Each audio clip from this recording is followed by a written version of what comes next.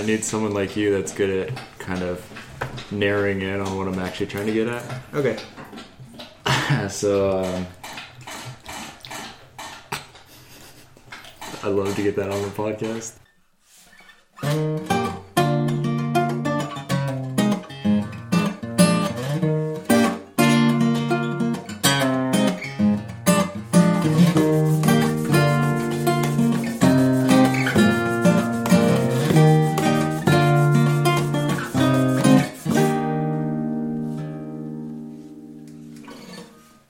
Welcome to episode 2 of the Theo Brew podcast. I'm Andrew Koch with Thomas Lee, Andrew Tai, and Jojo Chen is also here. It's good to be with you guys. So today we're going to be talking about the book Resident Aliens, a provocative Christian assessment of culture and ministry for people who know that something is wrong. That is a hard title to read. The subtitle is a mouthful. Yeah. The book is by Stanley Hauerwas and William H. Willimon. And this is going to be less of a book review and more of a conversation on the themes in the book. So the imagery that they painted of a resident aliens, we as Christians are to be resident aliens set apart in a church, and the church is a colony. So a quote from the book that I want to start with goes like this. From a Christian point of view, the world needs the church, not to help the world run more smoothly or to make the world a better and safer place for Christians to live. Rather, the world needs the church because without the church, the world does not know who it is. The only way for the world to know that it is being redeemed is for the church to point to the Redeemer by being a redeemed people. The way for the world to know that it needs redeeming, that it is broken and fallen, is for the church to enable the world to strike hard against something which is an alternative to what the world offers. I'd like to hear what you all think about that quote, and that's what I'd like to think. So I'm going to start with you, Jojo. You're going to start with me. Yeah. All right. That quote is, I guess, like a larger expanding on one of Hauerwas's, like, I guess, famous one-liners. It's just the first task of the church is to be the church, to make the world, that kind of thing. And it makes sense when people feel like the first task of the church is something else. It's supposed to be, we should make the world a better place. We need to, convert more people. In putting it that way, that we're supposed to be this alternative people, we're supposed to be, in a way, set apart from the world, and we're also tasked with, like, being sent into the world, doing what God wants to do with the world. That changes the perspective a little bit. There isn't the whole the dichotomy between, you're either a Christian who's only caring about converting people, only caring about getting to people's souls so that they can be saved and that kind of thing, and the other choice was you become one of those social gospel people. You went through the government, went through the normal national political route to try to make change happen in the world, and of course that came with its own problems. You ended up being servant to some of the government's interests, some of what it wanted. So it made a third alternative to that, and it wasn't really like, this is the middle ground. It's this wildly different perspective on what it is to be church, what our task is, because we're not pigeonholed into those two approaches. Well, I guess mine kind of comes... I guess my response to that is kind of goes along to the whole, like, we're not pigeonholed, or we're not there, like, our Christians' moral or ethnic, I guess, compass isn't supposedly neatly arranged in either, all we care about is, converting people, or, having just, or caring about simply the spiritual side of the individual or salvation of this individual, or the other side, which is, what was the other? I think it was. I'm blanking out. I'm gonna Are you talking about the two, like what I talked about before? Yeah. And so one is just converting people. The other one's social gospel. You just go through the government. You make laws that ensure you're Christian and stuff. Right, and just to have like a more faithful nation, one that is mostly both, God and democratic. Well, I guess also to say that I think that we aren't neatly kind of in these two dichotomies of the world, or either of to be in the world or out of the world. But I think it's just simply to be the primary task of the church to be. I think there's like another one-liner, which is like of Hauerwas is the social strategy of. There is no social strategy. The church doesn't have a social strategy. The church is the social strategy, and I think. When we think about the ethics and the social agenda, social activism of the church, we no longer articulate our thoughts on the presumption that of I guess related to American democracy and the idea of rights and freedoms and so forth. Andrew, what do you think? What's your response to that quote?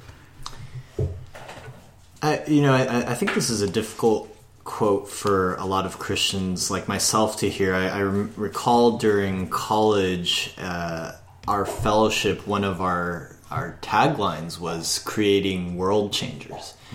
And I really loved that. I really loved the idea of loving God and then knowing Jesus, and then those things leading you to try to quote unquote make a difference in this world. So I think the first time I read this, it was very difficult because it made it seem like that was not as important.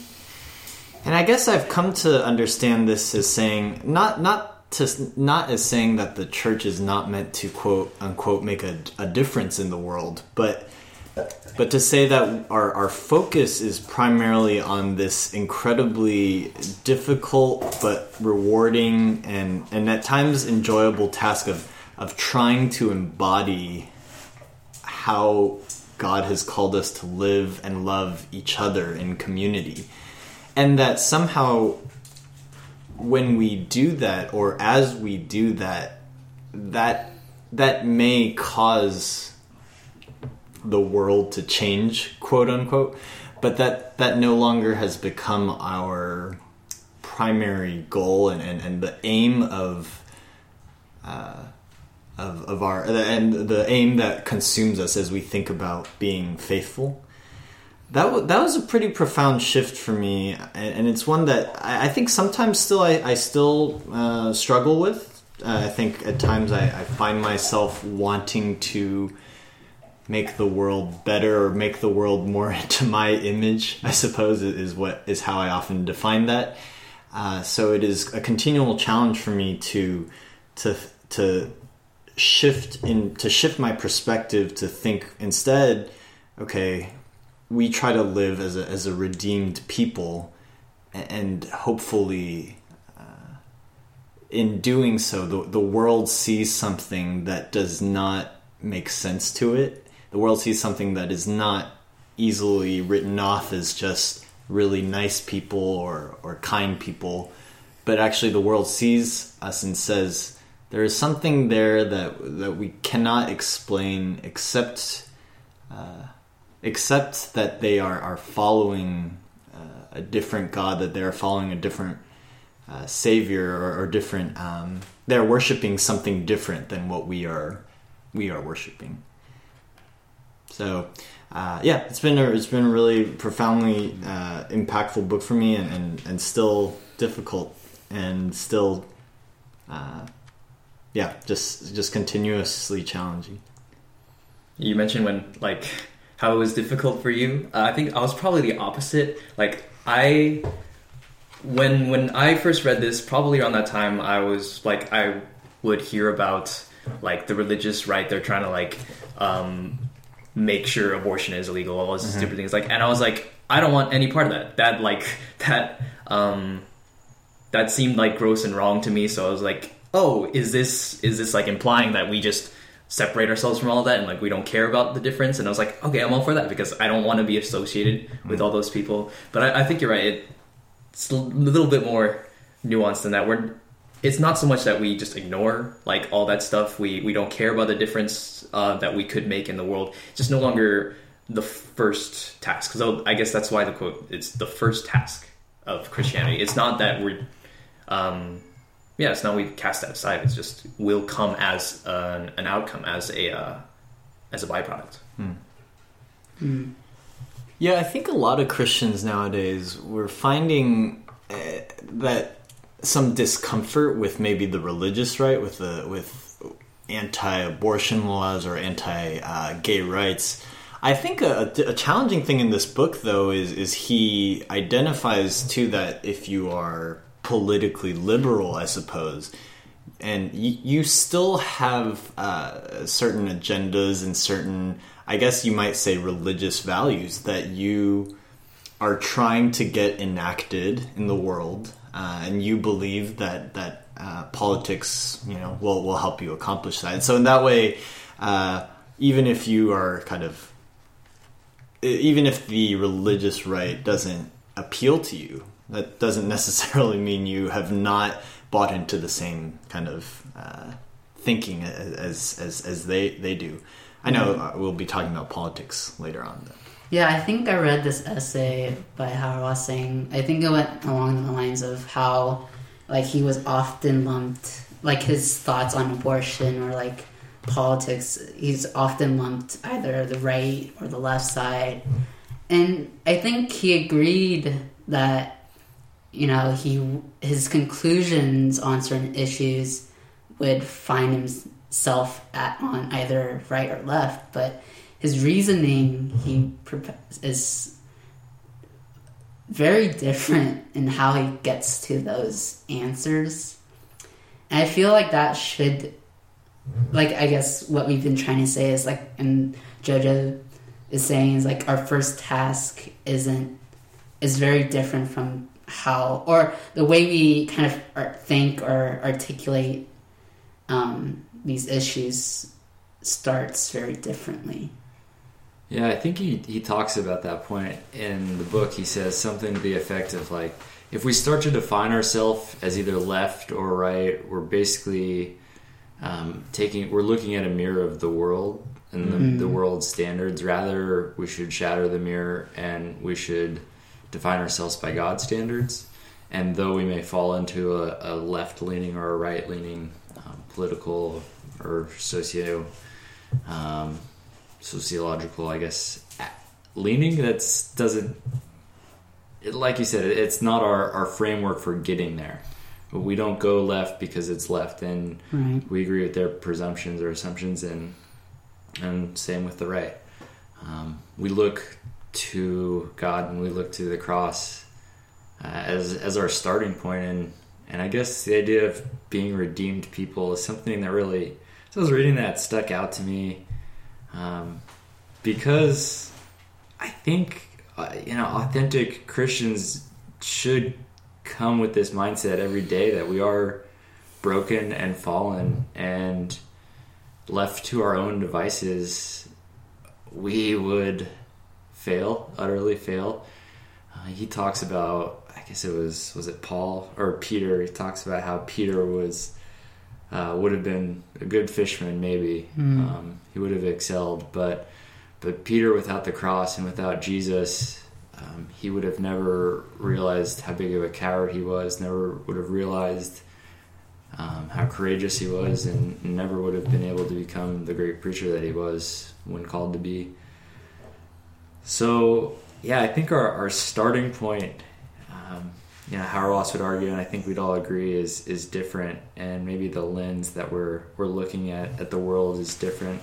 And it sounds like, and I think I'd agree too, that you're saying it's even different, more so than American Protestantism, which or the social gospel, I think you called it.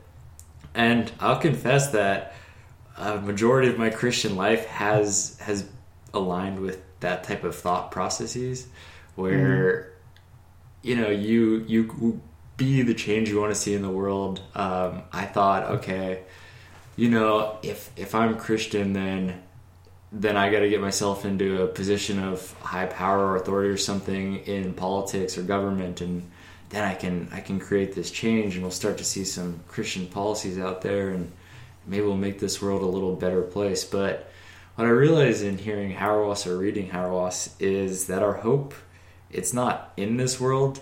Our hope is for the redemption of people in this world, but ultimately we don't have our hope set here. So it's been good. That quote, "Be the change you want to see in the world," isn't that seems kind of like a Hauerwasian, like Willimon kind of idea? That's kind of close, right?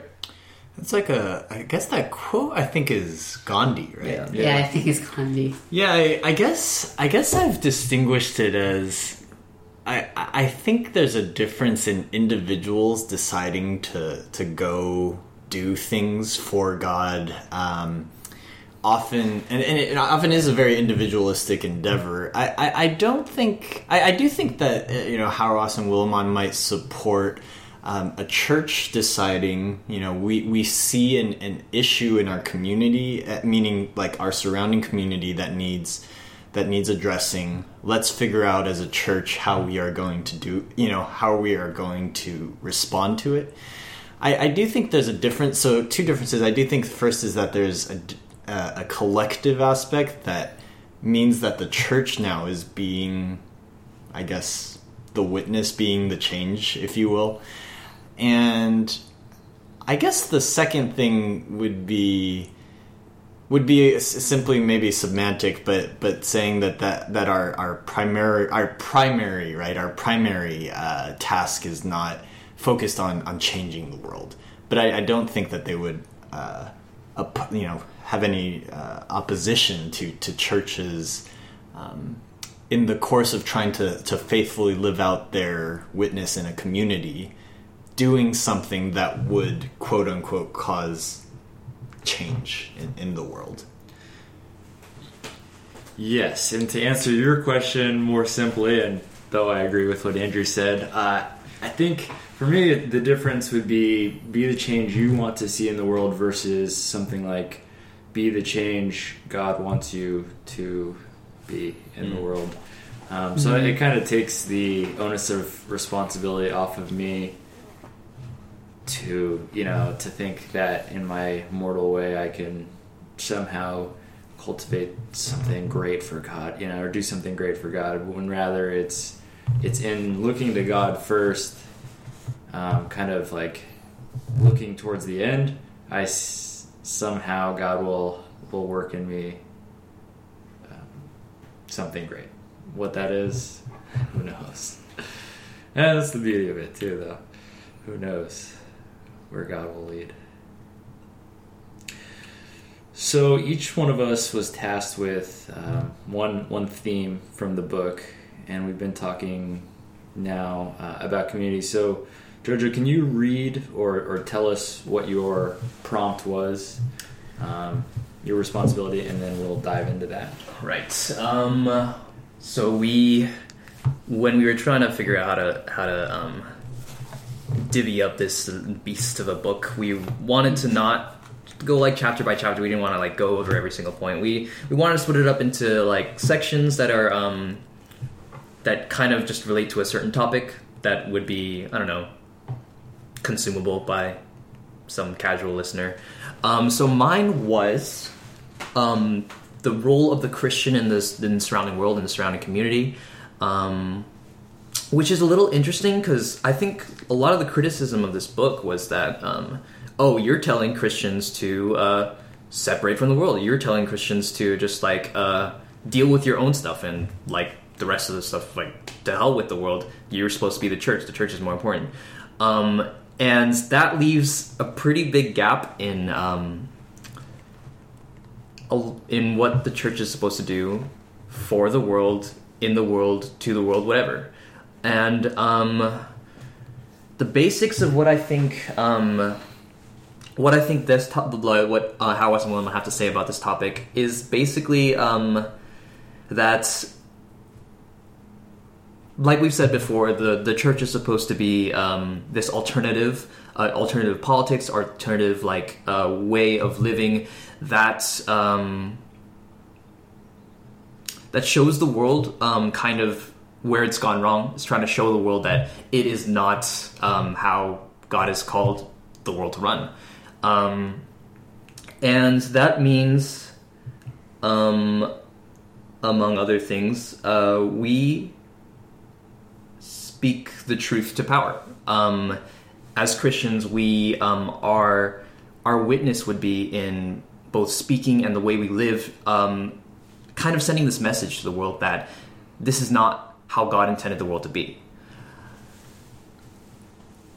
That might not be, that like has echoes of what the prophets did in Scripture. Whereas most people, when they're thinking about church in the world, it's like, oh, we feed the poor, we help people, like help the stranger, we care for the people in prison, which is of course true. It's just maybe they focused on that and not this other aspect. So they would like, oh, just charity. That other part, who cares about that? So the way I wanted to start this one and bringing you into this, we all happen to be part of this little church called Christ Kaleidoscope, and the way Ken, our pastor, has kind of split our tasks up as church planters, as the people planning it, as people running it. We split it into 3 buckets: beholding, belonging, and becoming. Basically, there's this one verse, I forget which verse it is, but it's like our task is beholding God and working towards how our worship service should be, and how to more faithfully do worship as a church. Belonging, how we become more like a body, the body of Christ together. And becoming, which is how we develop ourselves, how we become more as discipleship, growing into what Christ has called us to be. My question is, where does the rest of the world fit into these 3 buckets?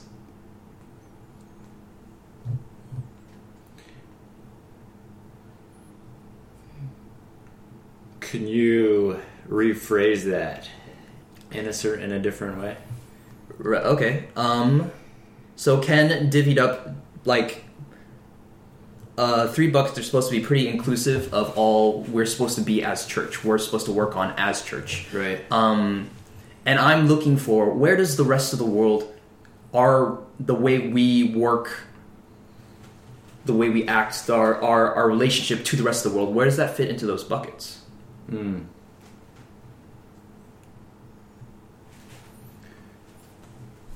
So where is the world in those buckets? Anything about the world, yeah.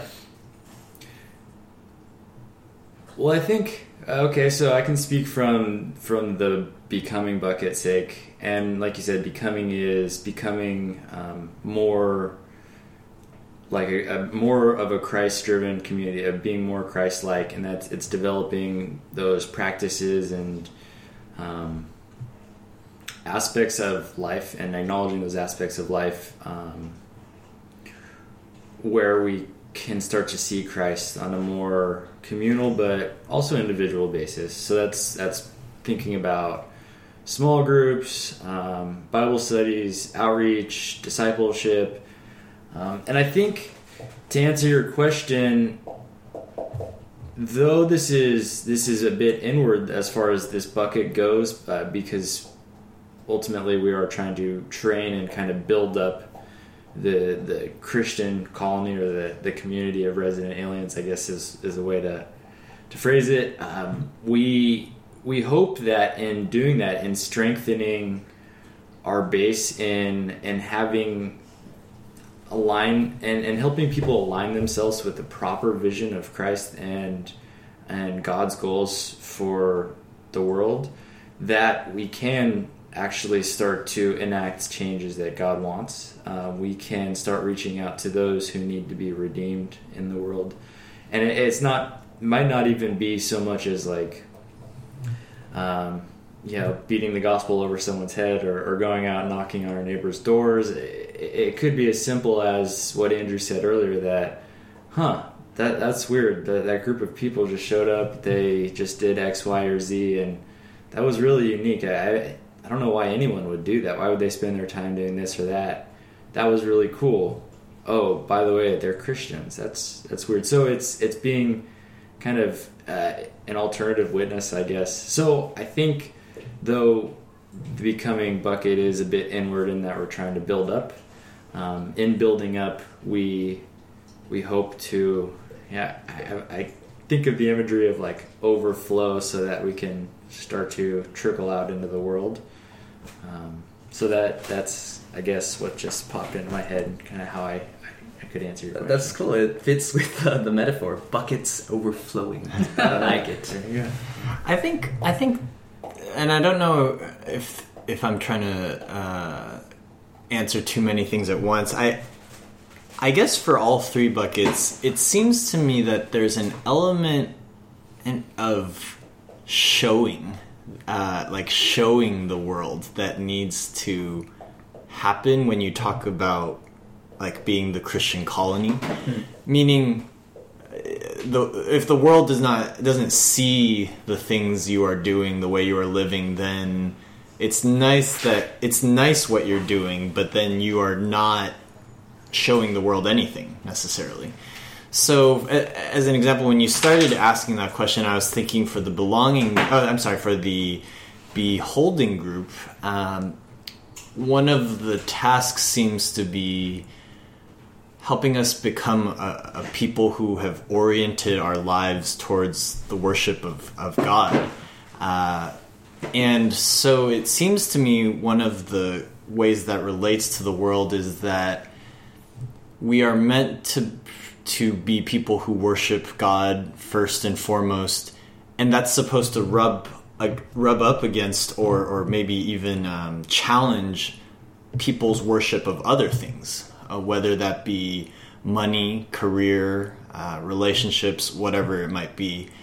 Meaning, I suppose I see that as saying we are supposed to be a people who worship, and we worship Jesus, and when other people see that, it causes, I guess, a dissonance, or it causes some sort of questioning about, as Andrew, I suppose, was saying, why we are doing the things that we do. But it seems to me that assumes some sort of showing. It assumes some sort of way by which we are displaying to the world what it is that we worship, that we are displaying to the world what type of community or family we have become, or that it shows the world the things that we value through our service and through the things that we do. And I'm not sure that they, in this book, answer specifically like, well, how do you go about showing that to the world?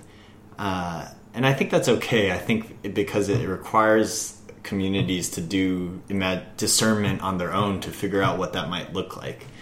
But I guess that's how I'd try to answer your question. That's how I see the world fitting into some of these different aspects of being a Christian.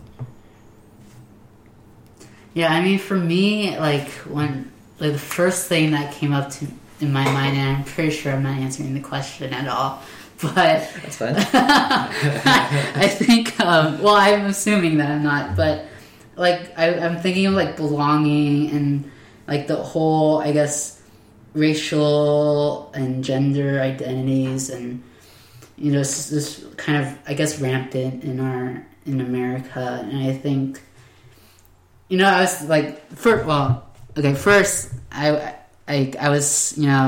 I was watching The Daily Show, of course, and they were talking about this idea of, the police academy or the police actually go under certain training called anti-bias training, whereas it kind of, they try to train the officers to kind of see a situation and not kind of throw their own bias or any sort of bias towards that person. And I don't know why this came up and why I thought this kind of connected with belonging, but for me, I think for the Christians within this world where, we're clearly, not only are we struggling with our own biases, but we are just so open about our discomfort for, other people and their I guess, I don't want to say situation because I feel that's a bit not acknowledging the individuals, but just simply to say the Christian community simply sees, race, the black person or the gay person as a person, not as some other, gay person. Like, they would see the person for who they are and not anything else, and some sort of bias. And I feel like that kind of goes to what you, again, Coach, saying, like, they look at the Christian community and kind of question why are they, different, why do they kind of go about certain things differently. But at the same time, I feel that people will also like kind of lump us to some sort of certain, political side of, like, if they see us, if they see Christian community kind of not so much not have a say or have a statement on certain issue, but to show the way they live in a certain light. And I think people will see that in question, where are you coming from? Where are your presumptions and assumptions coming from? So if I'm hearing you correctly, I guess what you're saying ultimately is that in having this godly view, that's my dog. The fifth member of the Theo podcast, Pistol Pete. Pistol Pete, the pit bull. He's outside groaning on our behalf. Anyway, I guess correct me if I'm wrong, what you're saying is that in taking this proper view of belonging and ultimately in not judging one another but loving one another and helping people learn to belong better, that is our showcase to the world of how we accept and see them.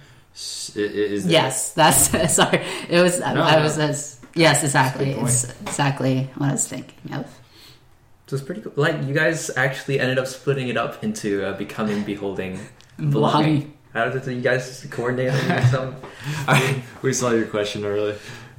This is a secret draft. I don't know how. You must be inside my house. You've got like bugs. Okay, never mind. Right. So what I'm hearing so far is that, like, in becoming, the way we're doing community service, the way we're caring for people, in beholding the way we worship, and the way we are able to help people that might not belong in the rest of the world belong to our church, we're able to. It's striking enough that people find it interesting. People interesting enough to, like, question about, like, wait, why are they doing this? I want to know more about that. And that kind of a way of witness to the world. What I would add to that is that, or maybe just pose as like a counter question. Like, I remember early on when we were figuring out like the kind of tasks that the buckets would be doing, we didn't know where community service would fit. It was like, oh, it's belonging because belonging to the world. Like, it was kind of like a weird thing. Like, oh, where would that fit? It ended up being in the becoming. Ended up being in the becoming bucket, but I think that was also kind of strange. Like, is that part of how we're becoming, the way we're serving the world, the way that we're caring for the people? Like, we also went through this short study called For the Life of the World, about trying to bring attention back to the way the church is supposed to serve the world, work towards the world's flourishing. And that's not just because it would be nice for the world, because that's part of God's intention for the world. My question is, do we need another bucket? Is that, if it doesn't quite fit there, there is the overflow thing that you guys were talking about, and the way that all these things, it causes us to causes the rest of the world to kind of want to know more, kind of question their own way of life if the Christians are living in this way. Is that core enough to what we're trying to do as a church that we might need another bucket to do specifically that? Community service specifically? So you're... community service, it could be broader in terms of like the ways we work for the world's flourishing. That could mean, I don't know, like working through the governments, working through some of these local, I don't know, politics of the local areas to work towards the fact that we're helping them flourish, we're helping them become better. I think there's a chance that we do need another bucket. I do think, though, returning a little bit to the quote from the beginning, I think it says from a Christian point of view, the world needs the church. And it seems that, and perhaps this might even be an offensive way to say it, but I think Hauerwas assumes, like, he's telling people in the world, you guys need the church, meaning that, like, that's kind of an offensive thing to say if you don't think you need religion or you don't think you need anything. I guess the flip side of that is then it seems to me the church exists in large part because of its service to the world, and the thing to serve the world, to show the world, not to serve the world in the like. Well, okay, you guys understand what I'm saying. Like, but it one of the primary reasons it exists is in service to the world, and so I guess in that aspect, then I do think that community service or whatever actually would fall into something. I actually thought it fit best in the belonging aspect, meaning we belong to each other. We also belong to the community, to the world, to the area of the world that we are in, because that's where I think we had originally placed it. So I guess my answer to your question is, I think it's okay that it is where it is right now, that we've included it as simply part of these three aspects. I also wouldn't object necessarily, since we've been kind of overloaded trying to figure out, exactly where to serve and where people feel called. So I wouldn't object to that. But I think it makes sense that it is part of what we are talking about already. I like what both of you had to say with regard to that, and maybe just how important it is as a Christian, because oftentimes we fall into this mindset that's maybe it's not outward oriented, maybe inward oriented, and it's something when I've been thinking about the community service aspect of our church and what we're going to do, what's kind of weighed heavy on my heart is the idea that Christ came to serve, not to be served. So if we're to be more Christ-like, then I guess if our becoming group is pushing us that way to become more Christ-like, then I guess it does kind of fit there. But what I liked, I guess that's the answer to your question of do we need a fourth bucket. But I like the not only the idea, but I like community service aspect as a tool of discipleship, because it's something where we're actually out in the world. We are engaged and we are a part of it. We are apart from it, but we are a part of it, I guess. And so that's, I'm glad to hear, I guess, that you've noted and you put more emphasis and thought towards that as being a way that we reach out to the world.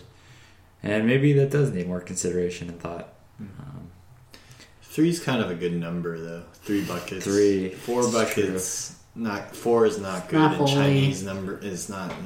It's just not as good. It's not holy. No, I was kidding. So earlier we talked too about kind of the, I guess, misconception of the social gospel or going out there and legislating Christ, and we've seen it with televangelists. We've seen it with prominent Christian advocates that are supported and rallied behind by mainline Christianity in this nation, and it's the good thing to do. And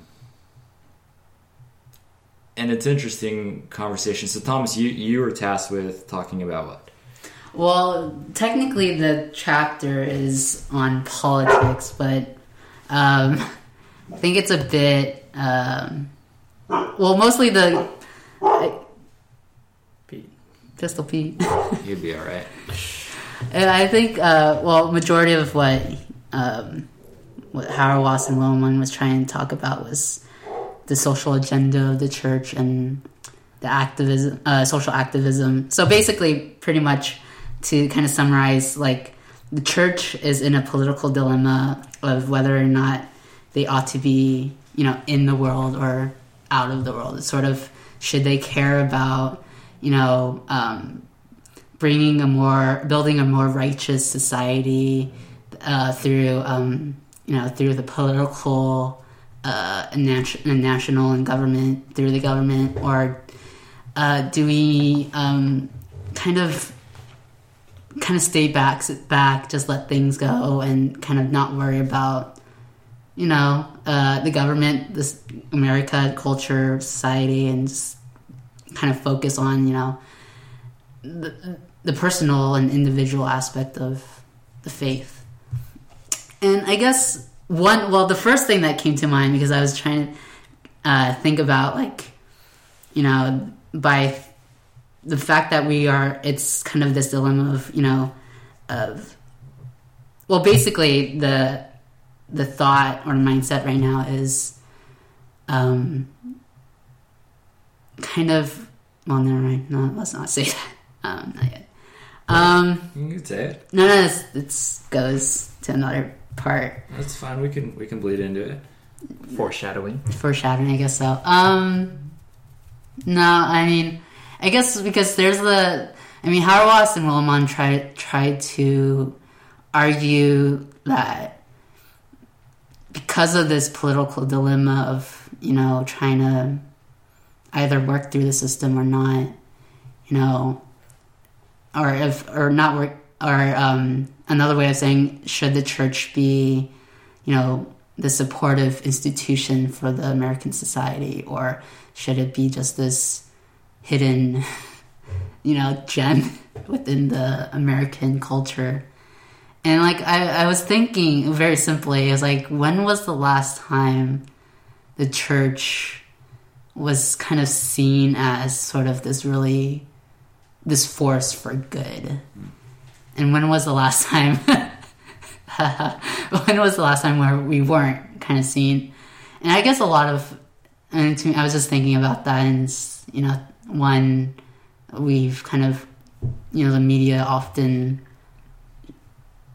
kind of, put a spotlight on the more of the negative aspect of when the church isn't, doing good. And I think this is sort of where American Christians kind of feel kind of, lost or not sure of how they kind of go about their ethical and political understanding in our nation.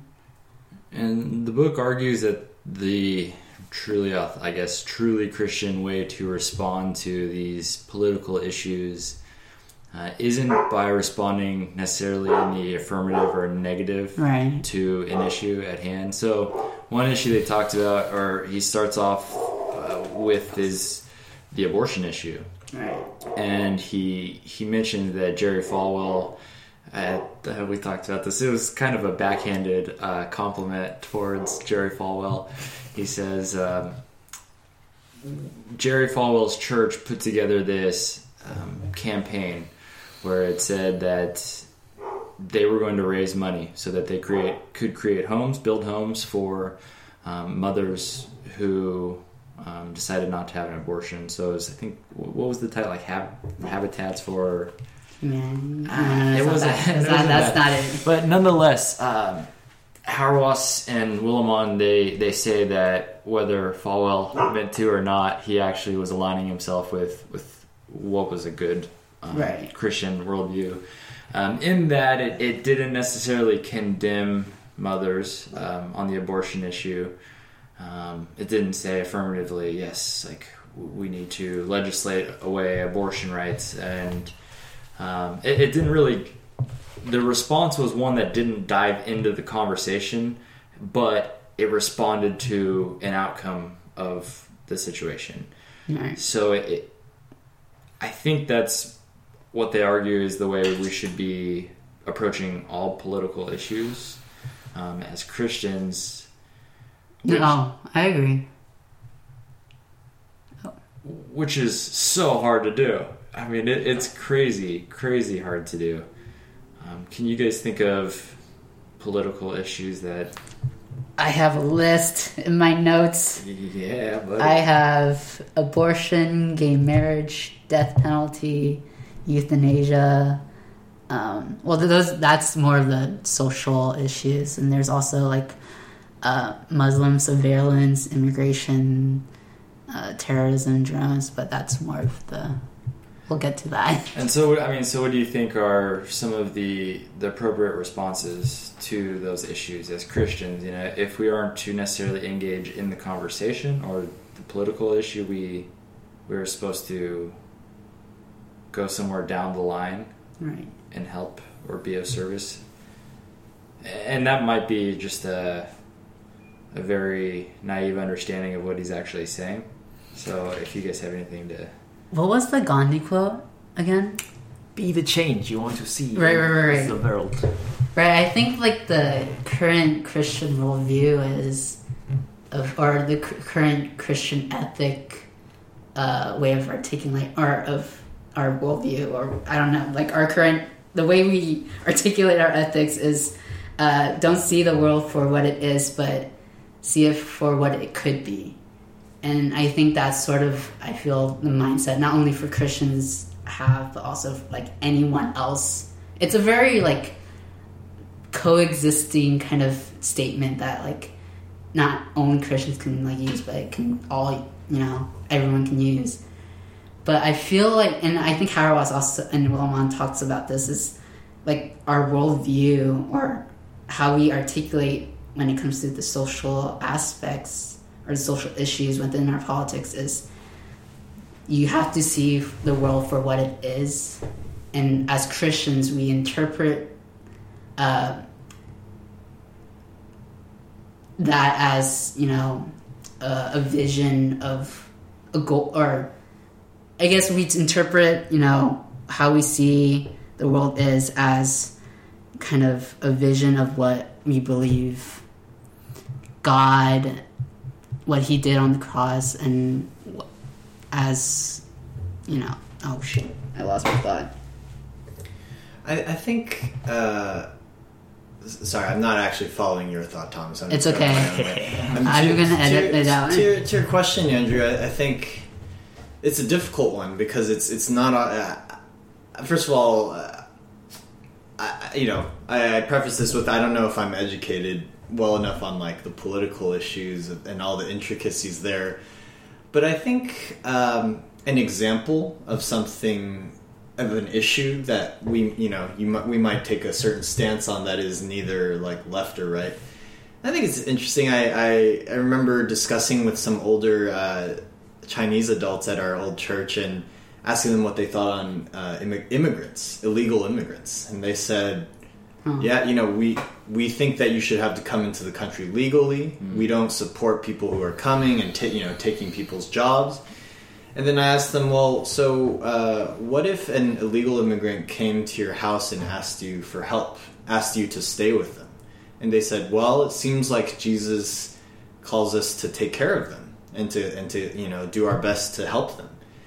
that's an example, right, where our politics, at least as how the U.S. has often talked about politics, cannot do what we believe Jesus has called us to do. Like it just can never. Well, okay, actually, that's an example of some inconsistency. Sure, but also like even for those who believe in, let's say, less restrictive immigration policies, probably wouldn't say that you would force all families to take in a refugee or immigrant family. No one would go that far. And I suppose as followers of Jesus, we actually would do politics to such to that extent, to that level of sacrificial love in that context. I don't know. I'm not saying that my view is that everyone should take in an immigrant or a refugee family, but I can think of I believe, God reminding Israel, remember too, you were immigrants, so take care of the immigrants. And so I can see that as being a potentially, if we're looking for like an application, a tangible political view, it would be, Christian families, all of you have to welcome in an immigrant family or a refugee family, because we too are immigrants and foreigners, and yet God welcomed us. I think with the abortion example, though, I think one thing that's helpful is, I think one reason that issue is helpful to use is because neither the right nor the left captures what perhaps the church might be called to do. The church's response might be very different from either the right or the left, and I suppose they would say that's a good thing. Well, I mean, like, this is what, like, I want to talk about is, like, both abortion and gay marriage, because I feel like those two issues are the issues that, conservative or any religious person kind of finds the most important issues to talk about politically. That might be an overstatement, but go ahead. Maybe, go ahead. Well, yeah, maybe any, but mostly, like, the conservative Christians in America care about those. Like I remember reading someone saying, like, it's the red meat of the Protestant Christian. And so, like, because I don't, like, where do we kind of, like, I'm not very articulate person unless I'm writing, and at the same, but still, like, the issue of abortion and gay marriage, I don't know where, like I don't want to, like, because I feel like saying, like, I don't know where I fall or where I kind of, where to start and understand these issues, because often and especially in this political season, like, I'm bombarded by statements and claims that I don't even, like, where do I just begin to kind of... Yeah, I hear you in that. I also feel a bit overwhelmed with the issue because, one, I've never been faced with the prospect of abortion, and two, I don't identify as LGBTQ. So it's one of these kind of foreign topics which I know is so sensitive to a certain amount of people, and it does beg the question of how do we respond.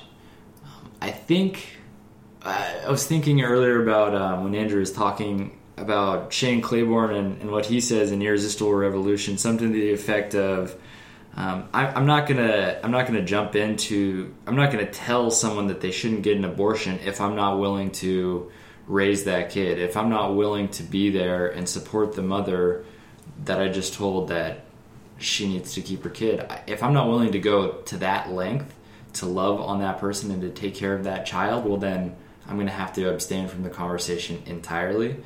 So I think my thought on those two issues specifically is that we need to start from a place of love, and we need to start by looking, I guess, at at where there is pain in those two issues. So it seems like Claiborne kind of hit the nail on the head with the abortion issue, so I won't rephrase it. But with the LGBT issue, it seems like there is a source of pain there, which I don't know what it is. I don't know what it stems from. And I would assume that it has something to do with being ostracized and being marginalized as a group of people. So whatever pain comes out of that ostracization, is that a word? Yeah, I think so. Ostracization. And whatever pain comes from that, I think as a Christian, I think the way that we would respond is by addressing that with love, countering the world's oppression with love. And I think if we start by attacking the pain with love formula, then the answers of how do we talk about this, maybe they'll change entirely, or maybe we just won't care because we're part of the issue. We're joining in the issue on behalf of the minority or those seemingly on the weekend of injustice. So I guess that's my response. My response would be join in the suffering of those groups of people. What that looks like, I don't know entirely, but I think that's a good place to start. Just a general thought. I think I've always found after reading this book a good barometer for me to judge if I think, like political solutions, if you will, or even on smaller scales, individual solutions to problems. I often take it as a sign that it might be what Jesus has called us to. If you give me the suggestion and my response is, yeah, but like if I think that's what Jesus would call us to, but then I have this strong reaction like, there's no way we could do that. Like, there's no way that's feasible. There's no way that's realistic. I often actually take that as a sign that that's probably what we are supposed to do. An easy example would be the immigration one where I used, or the adopting baby example, right? We are, let's say a church says we are anti-abortion. We are so anti-abortion that you don't want your baby, you give it to us and we'll raise it.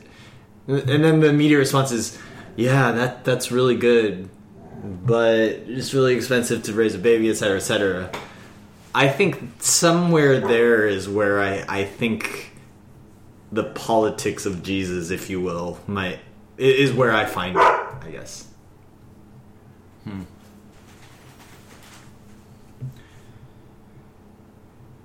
Anyone else have anything to comment on that?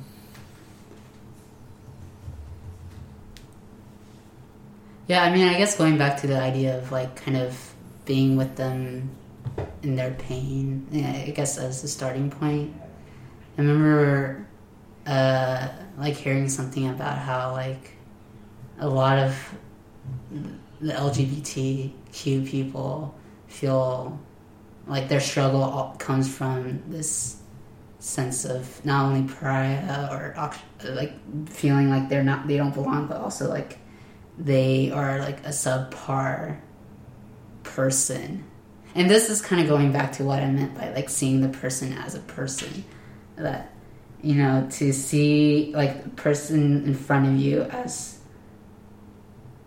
someone with a story, someone who needs to be loved, someone who is just as broken as you are. I mean, I just asked that question simply because I think I feel that there might be people who read Hauerwas and I guess also Hauerwas and Willimon and Resident Aliens as, well, what do I do now? Like, how do I respond? Or is that the right? And I think there's, yeah.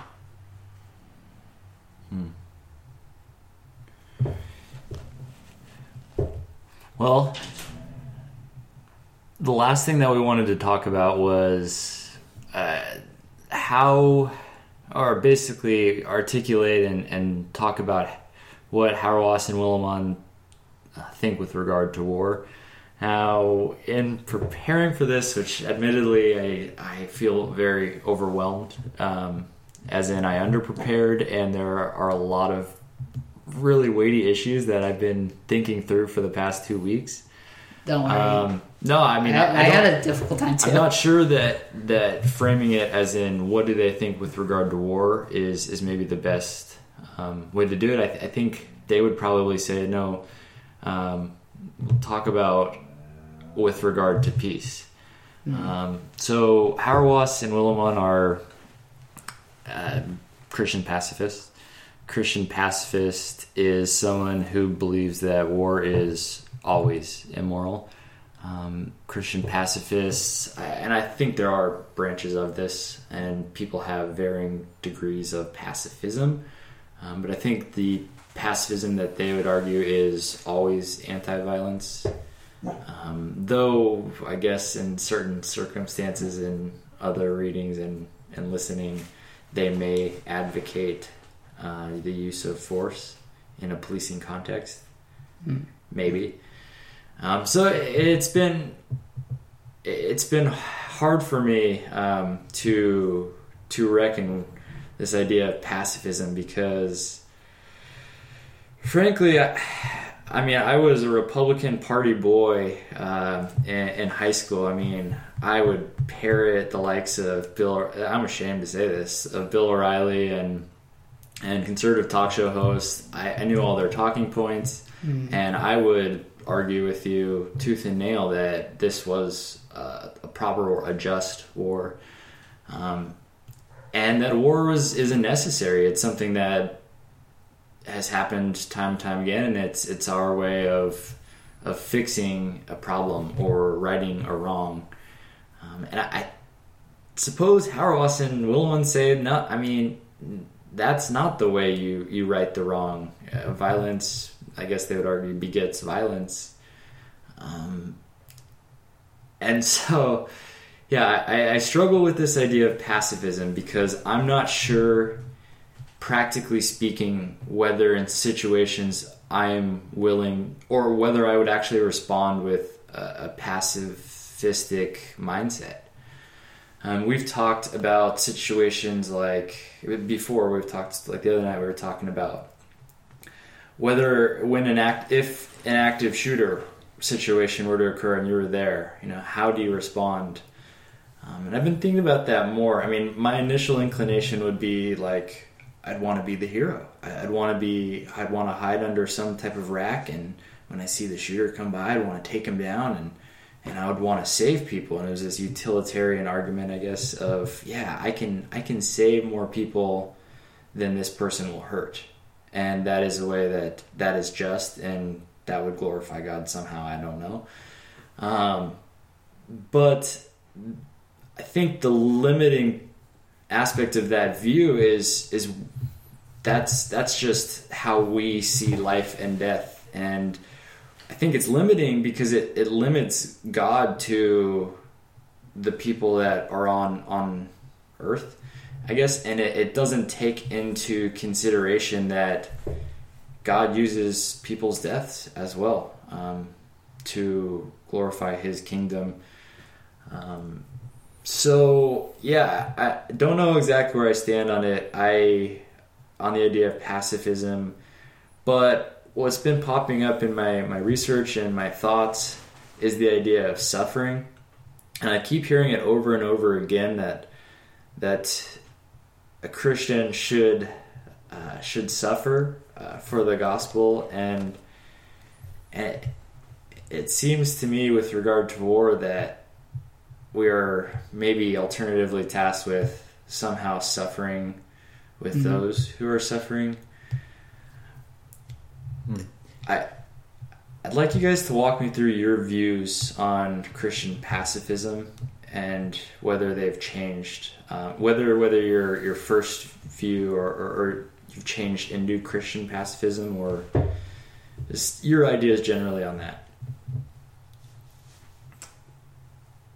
I guess I can go first. Well, let me ask this: would you all consider yourself Christian pacifists? Yes. Yeah. Okay, so the question is why? I guess mine is more of like, there's two reasons where I'm coming from, or I guess three. One is I am a very small guy. Like I am short in for my height, or for the average Asian, which isn't very tall. So I mean, when it ever came to like, you know, fighting with my brother, or like random other fights outside of my, like, you know, fighting with, you know, normal fighting with brothers, like I always never try to like outright get someone, you know, knock them out, or it was more of like because I knew like I couldn't, because I was just too much of a smaller guy to knock someone out.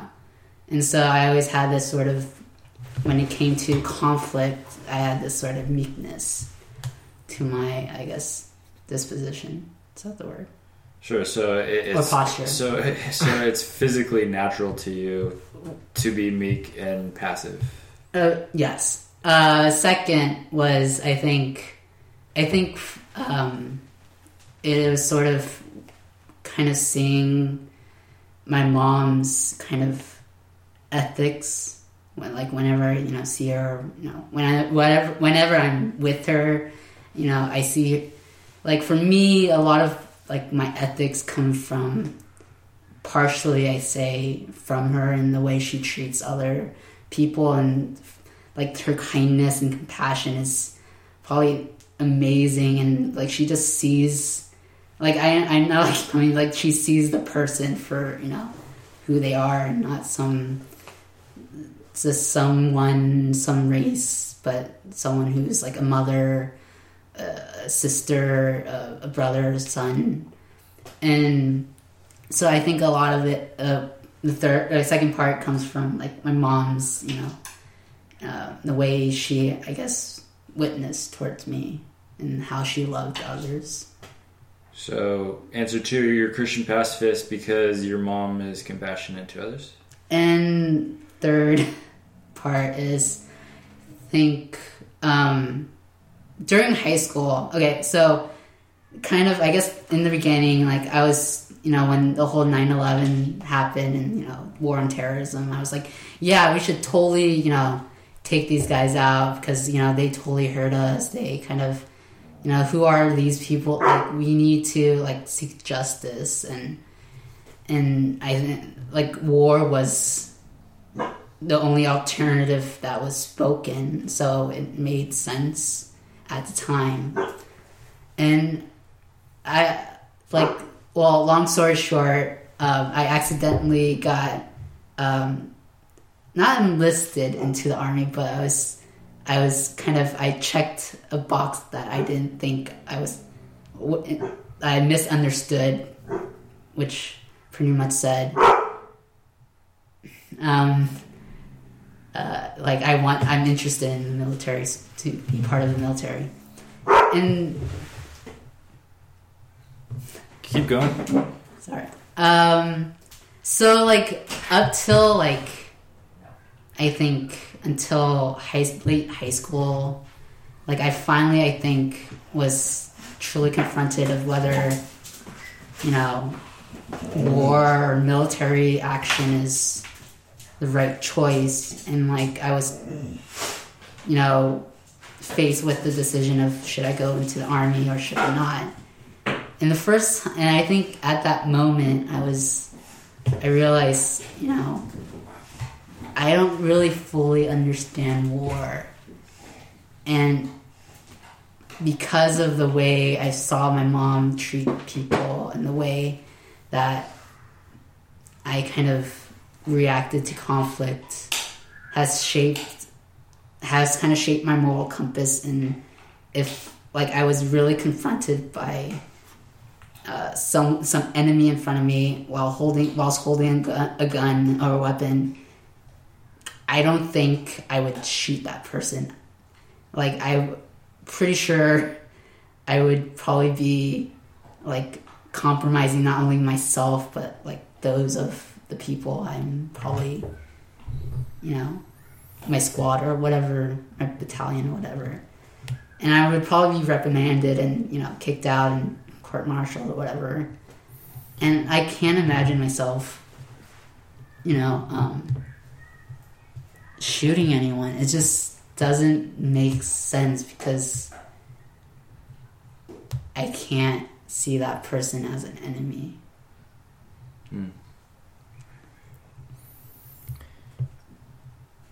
I know we're getting tight on time, so I'll try to...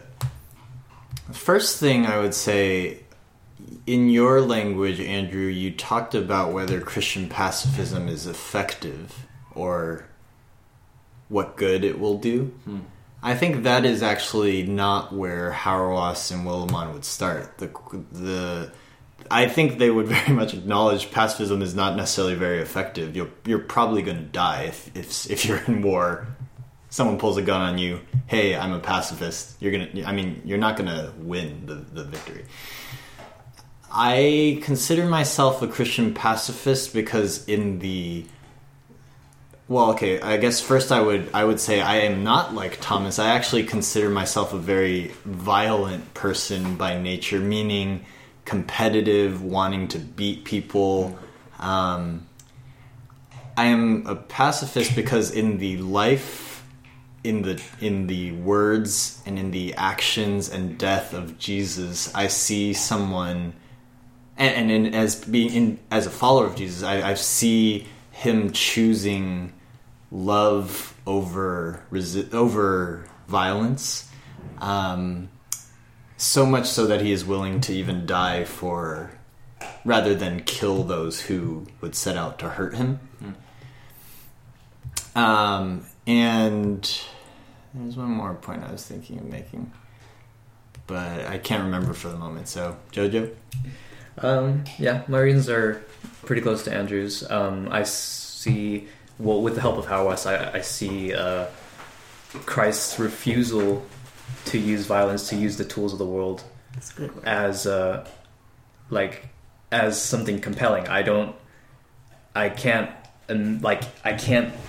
fit it together where I'm a Christian and I'm going to use violence to get this result or that result, when he very clearly thought that was out of the question. But there was a word you used earlier. You said it's like passivity, and that's one thing Hauerwas has said in a bunch of his talks is like one thing he hates about the wording of pacifism. It sounds so damn passive. And he usually ends up saying like something like, being nonviolent will get you into conflicts. Like your refusal will you refusing to use violence will get you into trouble with people who expect you to use violence. Say if it's the patriotic people, you should go to war. Like, wait, what are you doing? You're not going to be violent. And that reflects also that just because you're not using violence doesn't mean like Jesus flipped over tables. He did a lot of things he got people offended. He did all these sorts of things. It's not just sitting back and doing nothing. I don't think that's what pacifism is. It's committing yourself to live as Jesus did in this particular way, and accepting that other people will have to suffer for your convictions because of that. Yeah, I think you're both right. I think Hauerwas would say something along the lines of pacifism is aggressively pursuing peace, and that means up to the point of death and suffering. One of the quotes I pulled, which he argues is essentially pacifism is the only proper response. With regard to cheek turning, he says cheek turning is not advocated, and this speaks to what you said, Andrew, is not advocated as what works. It usually does not. But advocated because this is the way God is. God is kind to the ungrateful and the selfish. This is not a stratagem for getting what we want, but the only manner of life available, now that in Jesus we have seen what God wants. So we look to Jesus, we see his teachings of turning the other cheek, forgiving and praying for your enemies. I guess to kind of wrap this up, because we are short on time, I found this to be kind of a beautiful picture. The idea of a dove in politics is an informal term for someone who prefers to avoid war. And the dove appears in the New Testament in the scenes of Jesus' birth, his baptism, and just before his death. So if we are to be more Christ-like, and if we are to work and live and think and act in this world in a way like Christ did, then maybe just maybe we should be like a dove, a political dove, and start thinking about the avoidance of war. That wraps it up for me on the aspect of peace and war. Were there any last thoughts you had before we conclude?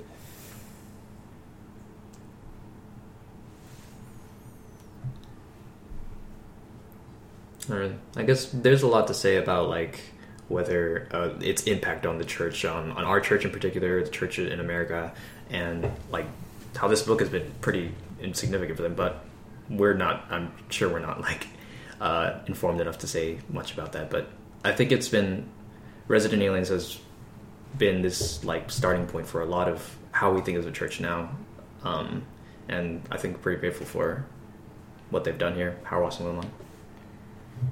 I think one of the most valuable things is that I think this was the book that really got a lot of us asking questions for the first time.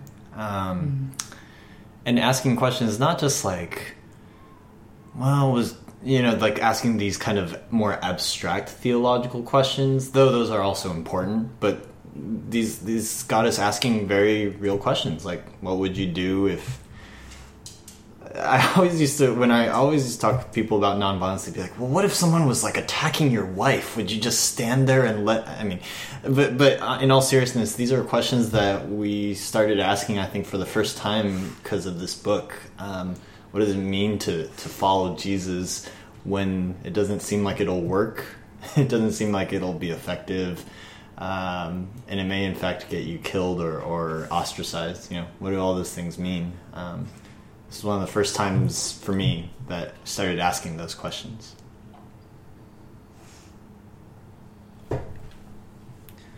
Well, thank you all for sharing. It's been a pleasure having this conversation with you, and I hope that we can get this going on a more frequent, consistent basis. To those of you still listening, thank you. On behalf of everyone here, goodbye.